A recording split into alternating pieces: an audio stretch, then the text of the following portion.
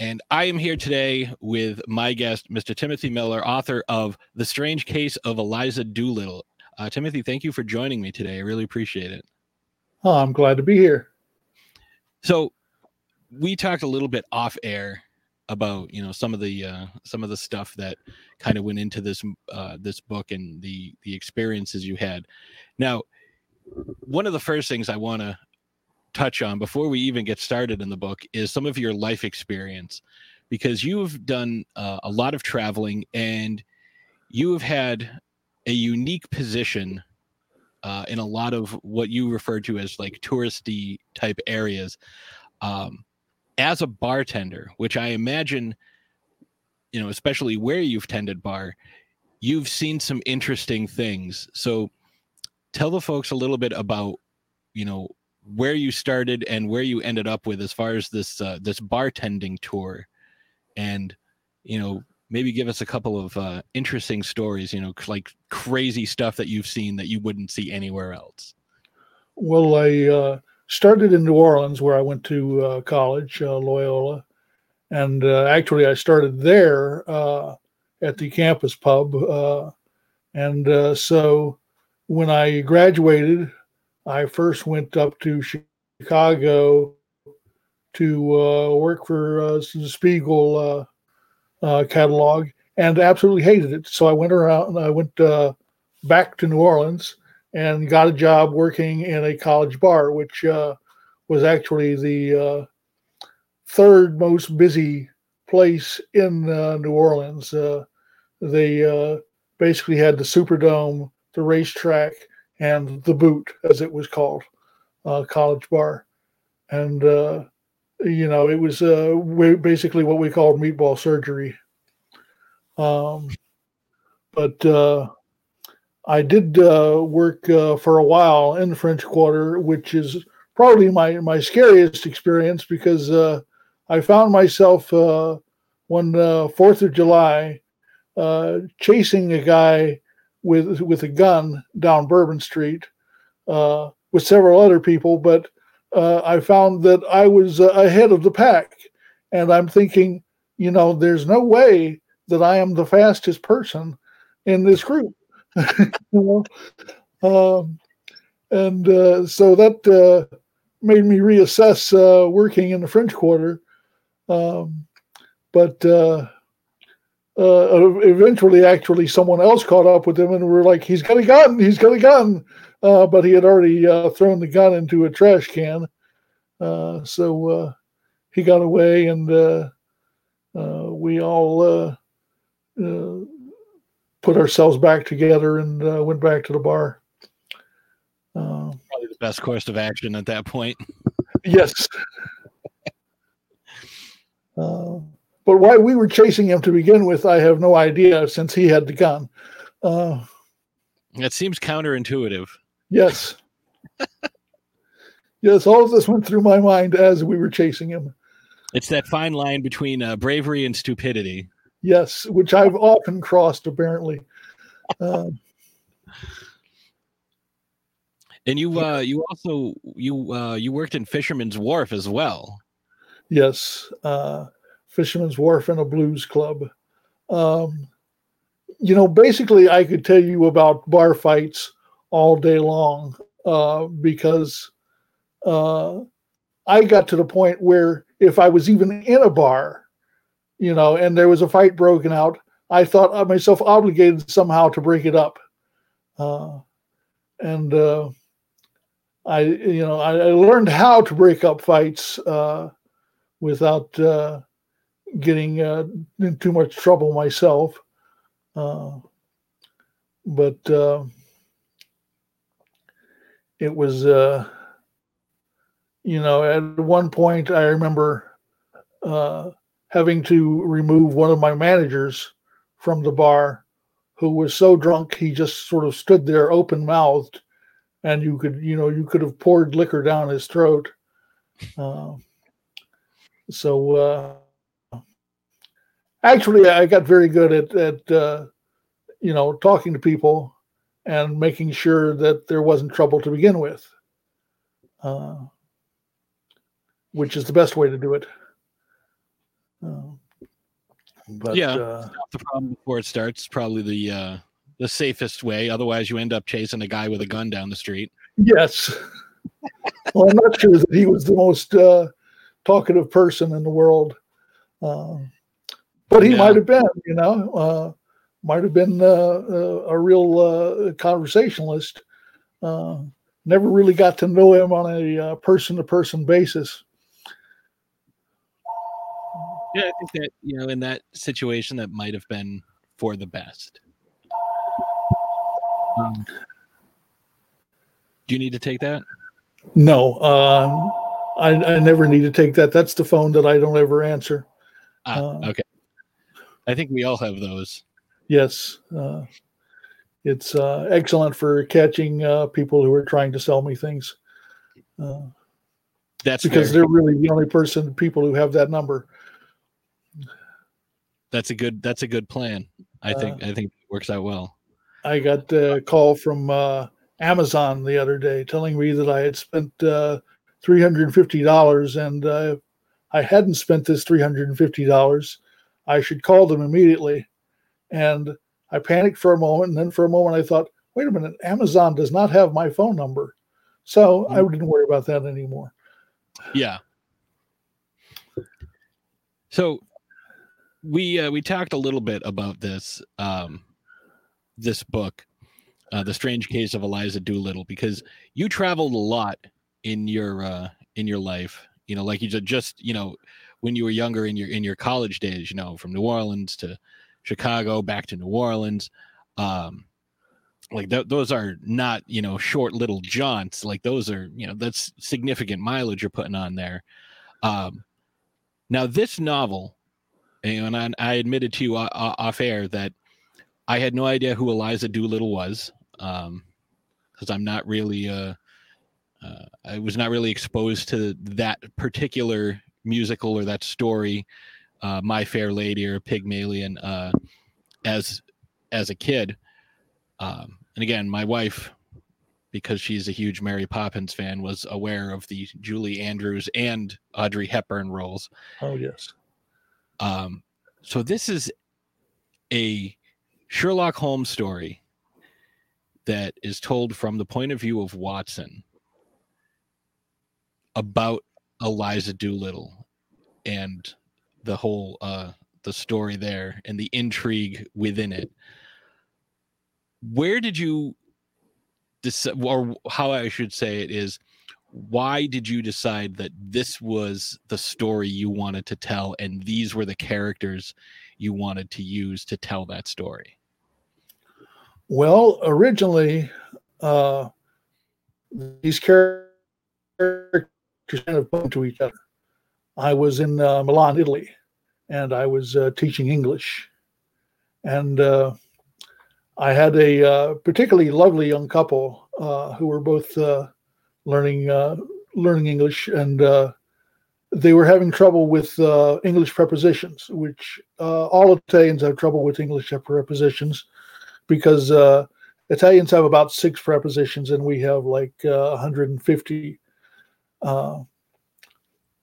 And so what I decided to do for them was to write a little story with full of prepositions, and leave the prepositions out and try to get them to guess them. And so I thought of a detective story, since that can, give you questions about where something is and when something is and so on and so forth. And Sherlock Holmes naturally came to mind because I had been working on another Sherlock Holmes story, which will actually be my second novel now. So I thought I had to come up with some characters, English characters that my Italians would be familiar with. So they had to be very famous. And I thought of Henry Higgins and Eliza Doolittle. And I also thought about Dr. Jekyll and Mr. Hyde. And in this little story, I believe Dr. Jekyll and Mr. Hyde were the red herrings, and Eliza actually kills Henry Higgins. I have no idea whether that's true because it's been years since I wrote the story and acted it out for my little Italian couple, which they loved it, and it really helped them. But I put the story away. I had no intention of doing anything with it, but I liked the characters together. And basically, it took me years to figure out why I had picked these particular characters and what they had in common. And when you think about it, you think about Holmes and Watson and Higgins and Pickering, who is basically Henry Higgins. Let me know if you don't know who the characters are that I'm talking about. I do. Okay. But Pickering is basically Higgins Watson. Mm-hmm. So I had that, whole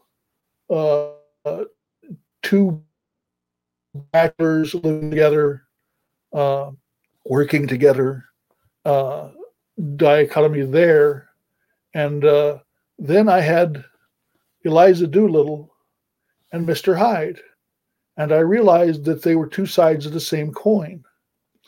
Eliza is trying to become something better, something more acceptable to society, whereas Hyde is trying to be just the opposite. I mean, Jekyll and Hyde are trying to become the opposite. And what that might mean as far as, that transition from the Victorian age to the Edwardian, and what it might mean to someone like Sherlock Holmes or to Henry Higgins, whose work is based on a certain stability. When Holmes describes somebody in the military because he knows exactly, what marks they will have, well, with someone like Eliza Doolittle, there's just fluid. She's absolutely a fluid character. Mm-hmm. She's changed. And if people can change, and people were finally changing from the Victorian era, then Holmes's entire world goes screwy. So I worked with that, and so I had that on the back burner because I was writing screenplays, and my first screenplay was another Sherlock Holmes pastiche. And of course, as soon as I had written it, I could do nothing with it because Sherlock Holmes was still not in the public domain, and the Sherlock Holmes estate was very touchy about using that character, and of course sued and sued and sued. So I didn't do anything with it until much later. I had written a couple of unsuccessful books, and I was actually writing this one at the same time that I was writing another one, which was a fantasy story that I had been fooling with for ages, and this one took over. And so that's where it came from. That's a pretty good explanation. And that makes a lot of sense because, a couple of my follow-up questions were, you're in Milan. Like, how do you get inspiration for, a story that takes place in London with all these British characters? It's like, that's so weird. Like, and I was trying to wrap my brain around like why, but your explanation of I'm, basically I did this to help teach Italians English. I mean, I've heard worse excuses to come up with stories and like that's a really cool way of like coming up with, it's like, all right, what can I do? And thinking of, again, at the time that you were writing it, this was, he wasn't public domain. These characters weren't public domain yet. So this is just like, okay, I'm writing this specifically to help teach someone, and I'm using characters that, everybody knows. Like, you could have picked, Mickey Mouse or, Superman, but, Robin Hood, and right, a much more difficult time.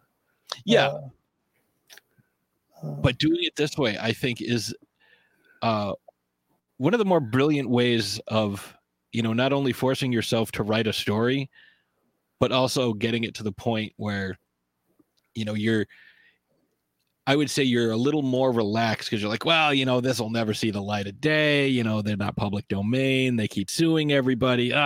So you're able to kind of, be a little freer with the story and not have this weight on you of like, I have to tell a perfect story because I'm doing this. But then, you go back later, you polish it up.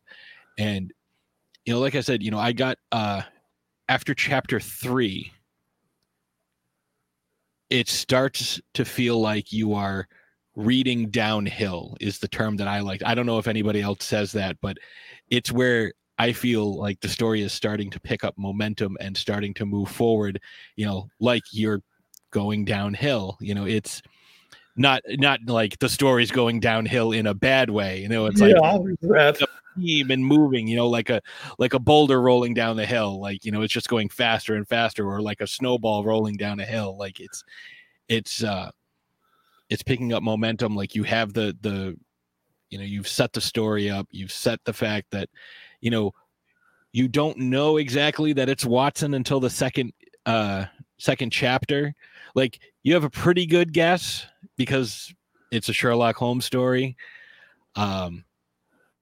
But like, you get there and like you introduce Pickering, and, they served in the, they knew each other from the army, and it's like, oh, this is such a good connection. Like this is such a way that, like, it doesn't feel forced. It doesn't feel, like you're overly expositing. It's just like, yeah, both of these stories take place in the same time period, and it would be perfectly natural for these guys to have met at some point. Like, it doesn't feel forced. It feels like just any other story that these guys would be involved in. And we see, so many times in these, in movies now, especially over the last 10 years or so with Marvel and Disney, all these crossovers, it's like, oh, we have this standalone story, but, it also takes place in the same universe as this. So, Batman and Superman can meet up, Iron Man and the Hulk can meet up. It's, I like the idea of a literary extended universe, and, where you're talking about, Dr. Jekyll and Mr. Hyde, like that would have been a cool case. It's very interesting the way you're approaching this, and I really, really like your storytelling. Well, part of it was, being grounded in that era, especially the Edwardian era, which I really fell in love with at a very early age, and I fell in love with it from reading Wind in the Willows. Mm. And when you really look at Wind in the Willows, it's about two Edwardian gentlemen who have plenty of leisure time and are living together, very much like Holmes and Watson. And they're rat and mole, though.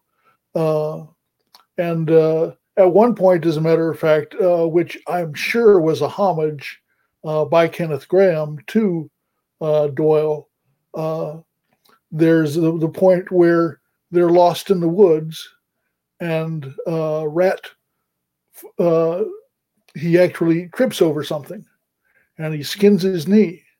And from that, he works out that there must be a door scraper and works out this whole thing where suddenly they find themselves in the snow when they discover that they're at Badger's door and they're saved. And Mole is saying, "My goodness, I've heard of such things before, but you're an amazing detective. You reasoned it all out in your mind, and it's just exactly like Sherlock Holmes." Mm-hmm. And so, actually, I have a confession to make. I did not like mysteries growing up as a kid. I read Nancy Drew because Nancy Drew was hot, but I did not read any Sherlock Holmes, for instance.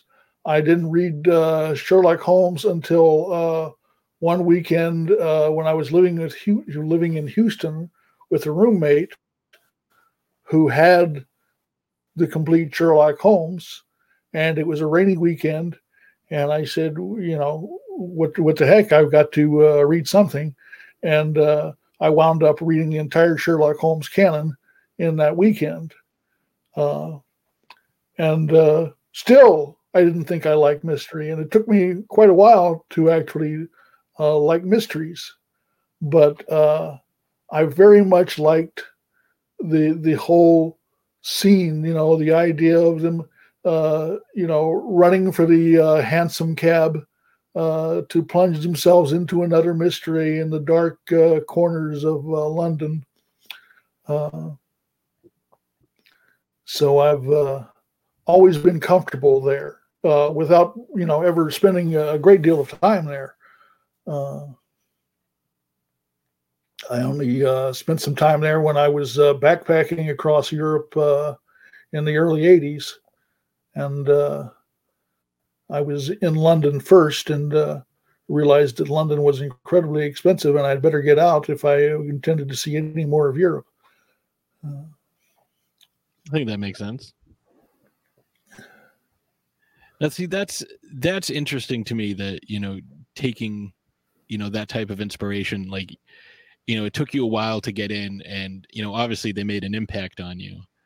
And I would say you're not the only one. There is I don't know how well versed you are in the world of horror cinema, but there is a crossover with Sherlock Holmes. It's called Sherlock Holmes and the Servants of Hell, where he takes on the Cenobites from the Hellraiser franchise. Okay. Which I find that's definitely an interesting crossover. That one I think, probably a little more of a stretch than yours. Because like we were saying, all your characters in this story were contemporaries. Like they could all have met, and it wouldn't be out of the ordinary for that to have happened. So yeah, we have I had a couple of questions regarding the inspiration in Milan and whatnot. So we kind of covered those. I will say that reading this, your style definitely feels like I'm reading something that might have been written by Doyle or, one of his or like a Jules Verne or a Charles Dickens. Like it has that feel, like that old timey, feel of turn of the century, 1900s, like just aesthetic, for lack of a better term. Like it's hard with just printed words to come up with an aesthetic, but the voice of your writing definitely has that feel. Like, is that something that you worked on, or is that just you yes. Luckily I have a very good ear for accents, and accents are really about the rhythm and the vocabulary. It's why when I'm on Facebook, for instance, and I read a quote and I'm like, he never said that, because I can tell that it's not the words that that person would have used. Mm-hmm. So I used to go around being very snide on Facebook about misused quotes, but I've gotten over that now. But I really wanted Watson's voice, and I was constantly, as I wrote, rereading Watson to keep that voice in mind, because I wanted so badly. And, I've read a few, not a lot of Holmes pastiches, because I haven't read a lot because I'm afraid of it affecting my writing. But I've read some that are just like, no, there's no way Watson wrote this. And I wanted very much to hit that Watson sound. And I'm really proudest of the sound of the story, even more than the story itself. And I think you did like that was one of the first things I noticed. Like, I'm reading through this, like just the first couple of paragraphs, and it's like, yes, like this, I feel like, I'm, back, the cobbled streets of London, like this, there's maybe 2 or 3 cars, but pretty much everybody's in a horse-drawn carriage, or walking, and it definitely builds that that world and like puts you right into it because of just the like you were saying, like just the voice of the character. Like it's done really, really well, and that's I think a testament to your devotion to your art here. And I very much wanted the Dickensian voice, which I absolutely love Dickens, and what never comes across in any Dickens movies, except Oliver, is how funny Dickens was. And so I wanted that vigor and that aliveness, because everything comes alive in Dickens. There's no such thing as an inanimate object. All objects have their own purpose. They're battling, whether they're a chair or a person or a dog, they're all battling for space. And they're battling as hard as they can.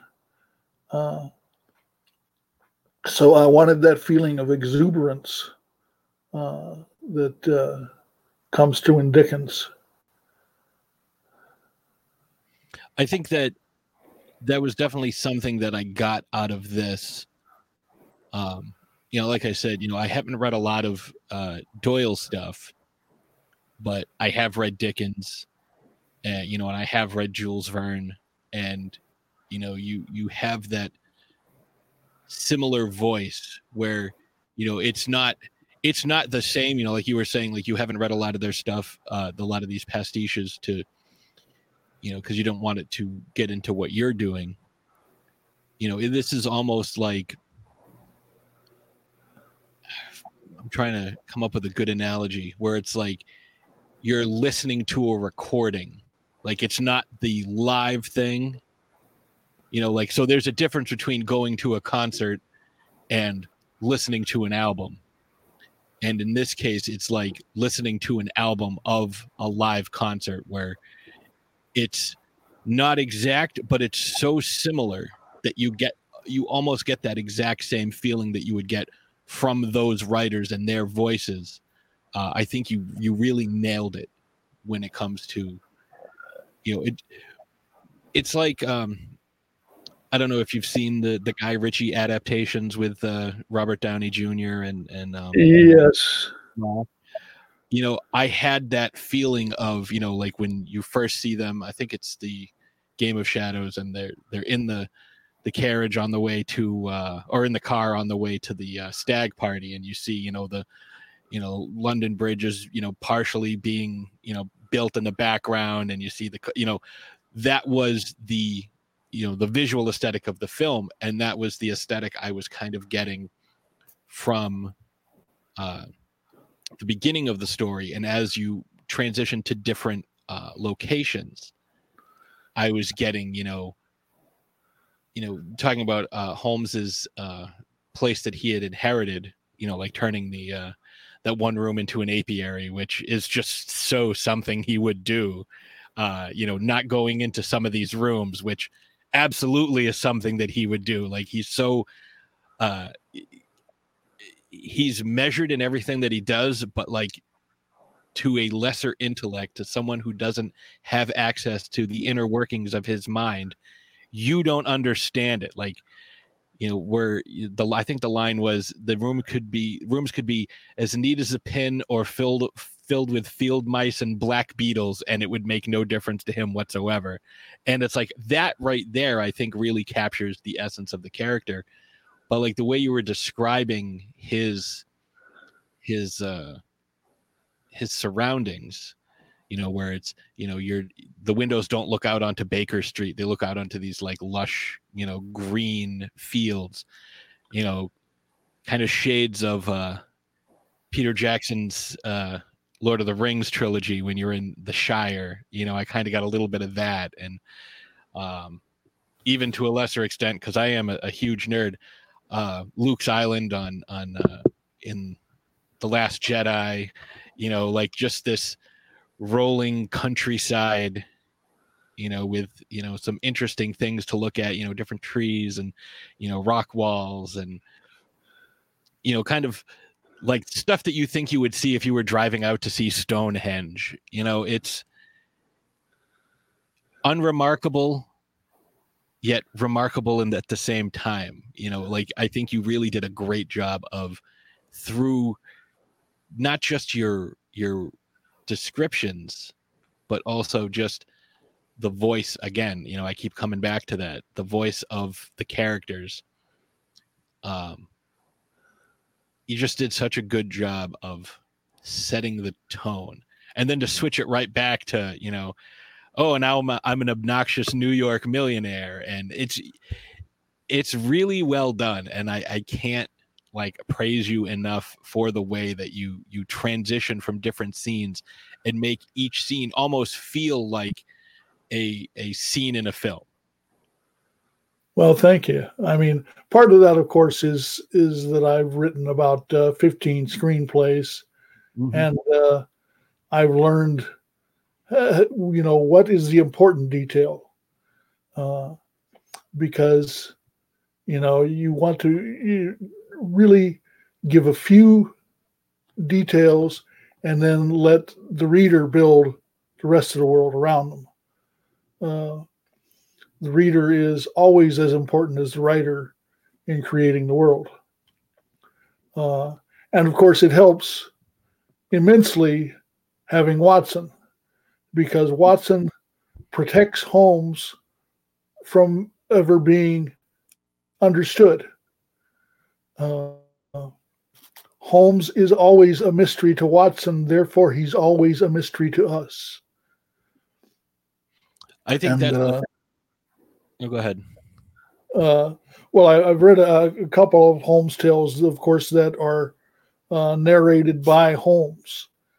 And as soon as you take Watson away, Holmes becomes fallible, because you have Holmes' thought processes, and you don't have that air of mystery that Watson always affords.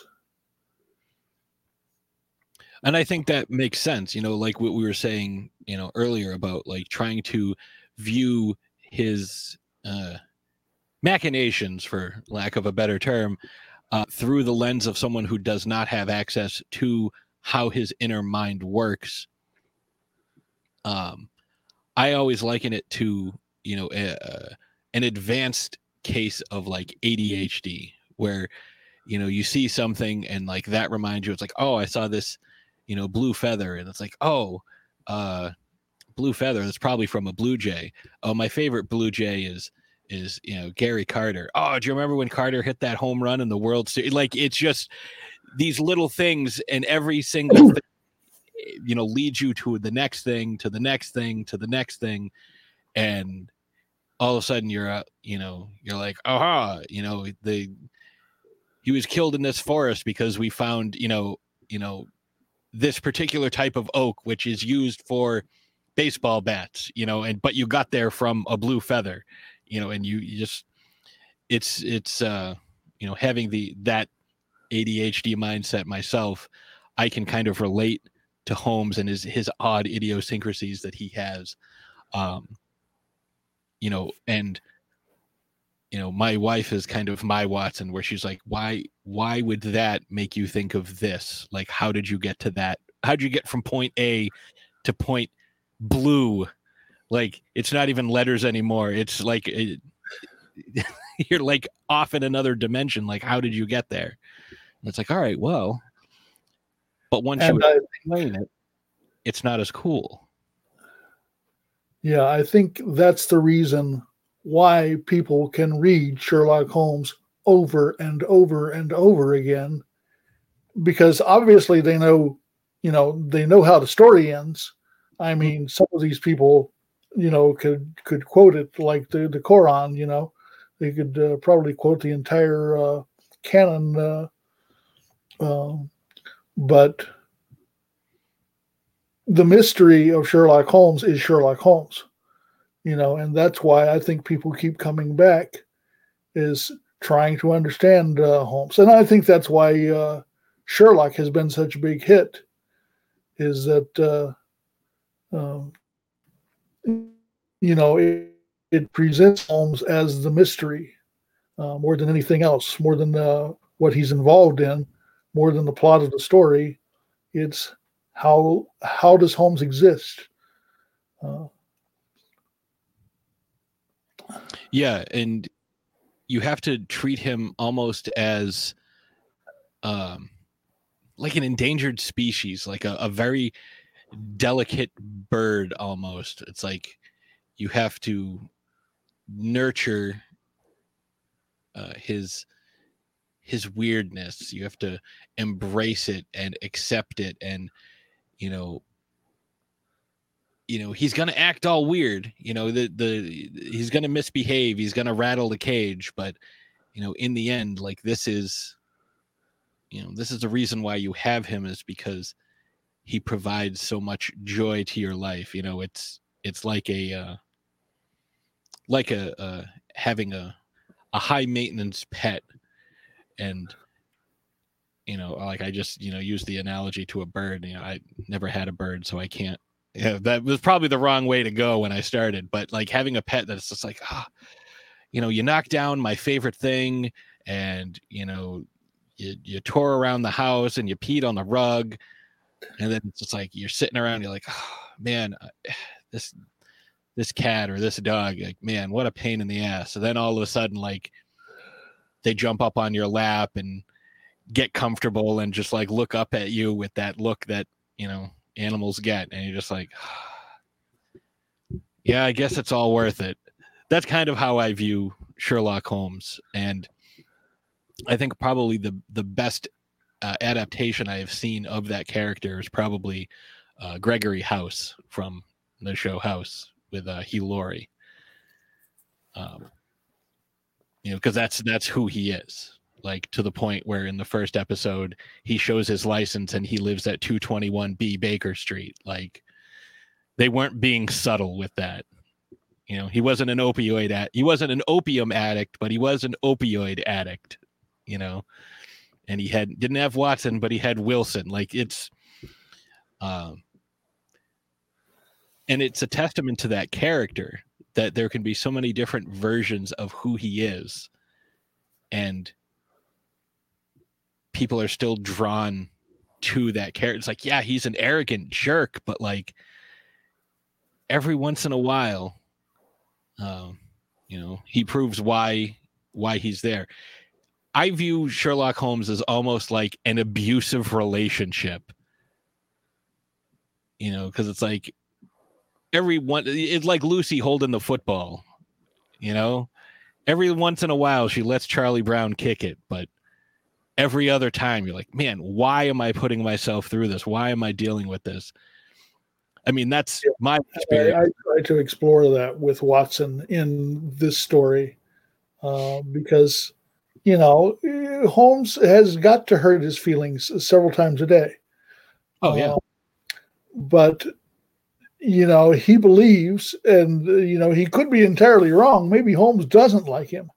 But I don't think so. I think Holmes, as much as he can, loves Watson. And the little tokens of appreciation that he shows Watson are enough for Watson. Like this.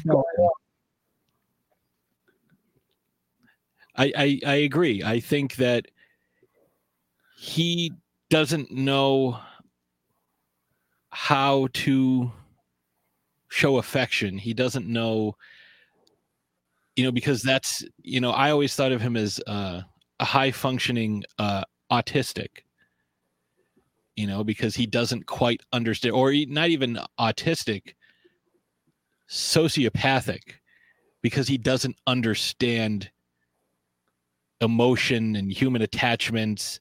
He views Watson more as like a tool or an accessory or a means to an end, rather than a peer, because as far as he's concerned, he has no peers.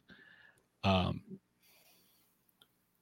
I think that's an interesting dynamic, because just having that relationship is, built-in tension at all times, because you never know when Holmes is just going to snap, especially if he's having a hard time figuring something out. I think that is when he is at his most volatile. And you'll find actually in my novel that I'm working on right now, the third in the series and probably the last,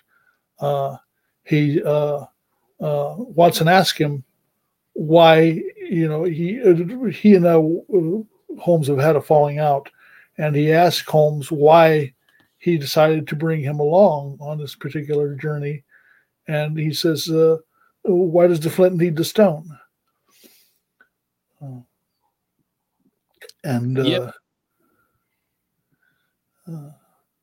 It's always like that. I mean, for me as a bartender, getting back, I've often found that there are certain people who make me twice as funny.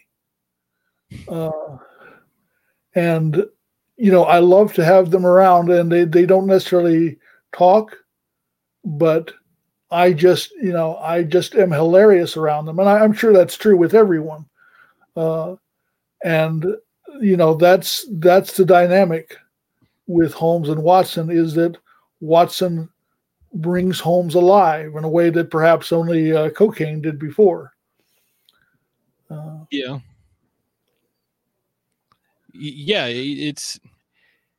He's an addict. He needs his fix, and I think Watson provides a lot of that. Yes. Without the dulling of senses, but he still gets that rush of dopamine or endorphins or adrenaline, depending on the situation. He gets that from Watson, and the way he treats them and the way Watson reacts to his mistreatment. It's a very interesting dynamic with these characters. So you said you're working on another novel, though. So this was your first novel. Yes. Well, my first published novel, let's put it that way. Okay. But you said there's 3 in the series. Can you elaborate a little more on that? Well, the second one is actually set earlier. It's set in 1890. And it was my first Sherlock Holmes idea. And basically it came about when I was in a card shop and looking at a picture of Vincent van Gogh. And at the time I knew about as much as anyone knew about Vincent van Gogh, and I said, and of course I knew the story of how he had cut off his ear to prove his love to a hooker, and I thought, well, now if he wanted to prove his love, he's an artist. Why didn't he cut an eye out? And that was the beginning of my second book, which was actually the first one that I started to work on, became my first screenplay, and now has become my second novel, in which Holmes investigates the murder of Vincent van Gogh. Very interesting. And then I'm working on my third one, which I probably shouldn't even talk about at this point. But it does actually. I'm sorry? Just give us some vague details. No, you don't have to delve too deeply. Well, let's put it this way. The inspiration for it was a little known fact that Conan Doyle, of course, Conan Doyle in his later life became something of a mystic, believed in all the seers and that you could communicate with the dead and so on and so forth, and was actually the one who first came up with the idea of the Pharaoh's curse. In an interview right after the first victim to the curse had died. So in my book, it's Sherlock Holmes that first comes up with this idea of the Pharaoh's curse, and then basically he has to prove it. And so, enough said about that. Yeah, that's a pretty solid storyline. Now, have you ever thought about maybe expanding, like we talked about your literary universe, maybe have some other crossovers, like maybe John Carter of Mars somehow ends up through some wacky technological mishap ends up confronting Conan, like something nutty like that. Not with Holmes. At least I don't think so at this point. But actually, the book was originally actually going to have the Prisoner of Zenda characters in it as well, which I finally decided was just going a bridge too far. And it actually has, although I don't like to talk about it because he's still in the public domain, it has a brief scene with Bertie Wooster from the Jeeves books. He's never named, but if you've read the Jeeves books or seen any of the Jeeves stories, you know it's him. And so he has a cameo appearance. So I'm never going to say no, because if the story needs it, I feel just as comfortable picking fictional characters as real people, and there are real people in this book. Colonel von Stetten was a real person, and I found I needed someone who might want Eliza for a wife, and I thought, okay, let's go through history. And I found out that the Prince of Bavaria, his wife had just died.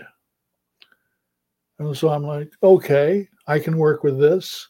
And I find his attaché, Baron von Stetten, and he becomes a character in the story. I like the way you're kind of integrating these real life characters into a story that's, you know, obviously largely fiction involving, you know, fictional characters. I think that's it definitely pinpoints the you know, the time period, and it does open you up to a lot of scrutiny. So, you know, if somebody's going to be like, well, that's not, you know, he wouldn't have worn that, you know, his shoes wouldn't have buckles on them, he would have worn this, you know, like, you know, for those people who are really like hardcore, like, I don't want to enjoy the story, I want to pick it apart. So showing that you've done your research like on this, you know, like, oh, you know, how could I introduce a real life character to expand the story and progress the plot, without, again, you know, just making some random person up. I think that it's definitely a bold choice whenever you introduce real life stuff into it. But, you know, clearly you've done your research and you know what you're talking about. Well, of course, too, you know, when you're working with Sherlock Holmes, that you're going to get picked apart Mm-hmm. by people who live Sherlock Holmes, you know, and I'm sure that, you know, they will come up with dozens of things that, you know, Holmes could not possibly have done this and done that. And you know, while I try to be as thorough as possible, I'm sure that they are going to find things to pick at. And I live with that because so did Doyle. I mean, Doyle was constantly screwing up his timeline and so forth because he wasn't really interested in Holmes after a certain point. Tried to kill him off, didn't work. Brought him back because his readers insisted on it, and now his readers, you know, insist that everything is correct, and you know, have endless rounds of arguments about why this doesn't seem to fit. You know, where, you know, the thing is, it doesn't seem to fit because he forgot. But you know, they're the people who play the great game. I don't know if you're familiar with that, but they play the game that Holmes was an actual person, and therefore everything has to make sense in all of his stories. No, but in that case, you know, I am familiar with that, you know, and you know, it kind of, you know, kind of reminds me of, you know, like the because there's so many stories and there's such a, you know, a breadth of mythology, for, you know, lack of a better term, surrounding Holmes. It's kind of like, you know, the James Bond stuff, you know, where, you know, Ian Fleming was you know, a spy, you know, and he hung out with, you know, like Roald Dahl and those guys. So a lot of that stuff, you know, yeah, there's some kernels of truth sprinkled here and there, but you don't know what, you don't know where. And I think with any type of large sprawling, you know, franchise, you know, you're going to have inconsistencies. You're going to have, you know, things that it's like, well, how could he have been here? Because, you know, if you look at page 12 on novel 3, and, you know, like it says he was here, like, did he travel at like light speed to get from China to, you know, Mexico? Like it happens to everybody, no matter how good your notes are. Like I've seen interviews with George R.R. Martin where, like, you know, people come up to him and like, oh, did you know that this happened? And you're like, but you said it was over here. And like, you know, why would he be red? It's like, yeah, I'm still trying to figure out with George R.R. Martin how somebody in the frozen north has lemon for his tea every day. It's like, yeah. What? Yeah. Like that's, yeah. Again, you know, there's a lot of those, there's a lot that rides on citrus in these stories. Like there's a lot of like lemon related inconsistencies, and it's funny that you said lemon specifically. But yeah, there's you know, sometimes it's like, well, was that an intentional mistake? You know, and then you start down that rabbit hole. It's like, did they say that because he's leading us somewhere? Like, oh, was it all a dream? Like, oh, just, so I, like you said, take that stuff with a grain of salt, because it's incredibly difficult to, again, have this large sprawling thing. And if you're not an expert and, you don't have like an eidetic memory, you're going to get a detail wrong, no matter how copious your notes are. There are times when you forget to, cross your capital H and dot your lowercase j. Like, it happens. But I look at it this way. It means that A, they've read it, and B, they care. Yeah, they're invested. Uh-huh. And that's really what you're looking for, exactly. Your readers. So I know we're coming up on just about an hour, so I'm going to wrap this up. But before I go, I know you said you're working on your third novel, but what else have you got coming down the pipeline here? Like, I know you also, you said you write screenplays, you do poetry as well. What else can we look for from you in the coming months? I would say definitely, if I can get more work done on this novel, there'll be another screenplay.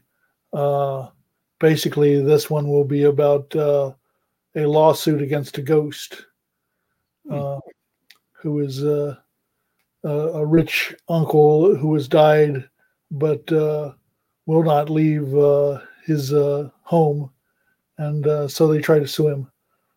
That's interesting. It was like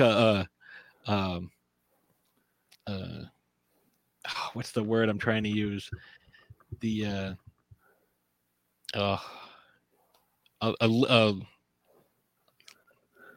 litigious exorcism.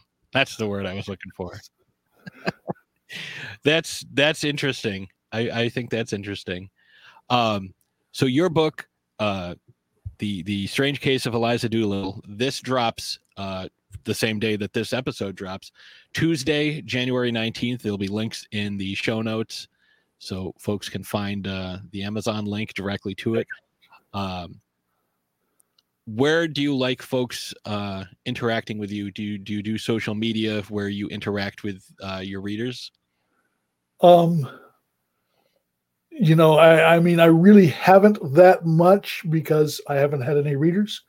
But I do have a website that I intend to be more involved with, called The Strange Cases of Sherlock, because there will be 3 strange cases, and then perhaps a couple of novels with Holmes as a cameo appearance. One having to do with the theft of the Mona Lisa by Pablo Picasso, which is alluded to in this story. Yes, it's a fascinating story in itself. Just the facts of it. It sounds it. So yeah, we'll have links to your website as well, so folks can interact with you there. If you don't have a Facebook group for your work or like an author page, I strongly recommend it. But folks can follow you on your author page on Amazon. I've already done so because I am very much interested in checking this out further and seeing your upcoming work. Yeah, they can follow me on Amazon or Goodreads. Mm-hmm. Yeah, Goodreads is another one. I always forget about Goodreads for some reason. But yeah, definitely check out Mr. Timothy Miller on either of those platforms and pick up the book when it comes out. Well, by the time you're hearing this, the book is out and available. Get it. It's a very fun read. As you can tell, I have not yet finished it, like I mentioned, because I don't want to accidentally give a spoiler away. But what I've read so far, I'm really happy with it. I'm really, really liking it, and I look forward to finishing it, and I will be in touch once I do so. Well, thank you very much. I really appreciate it.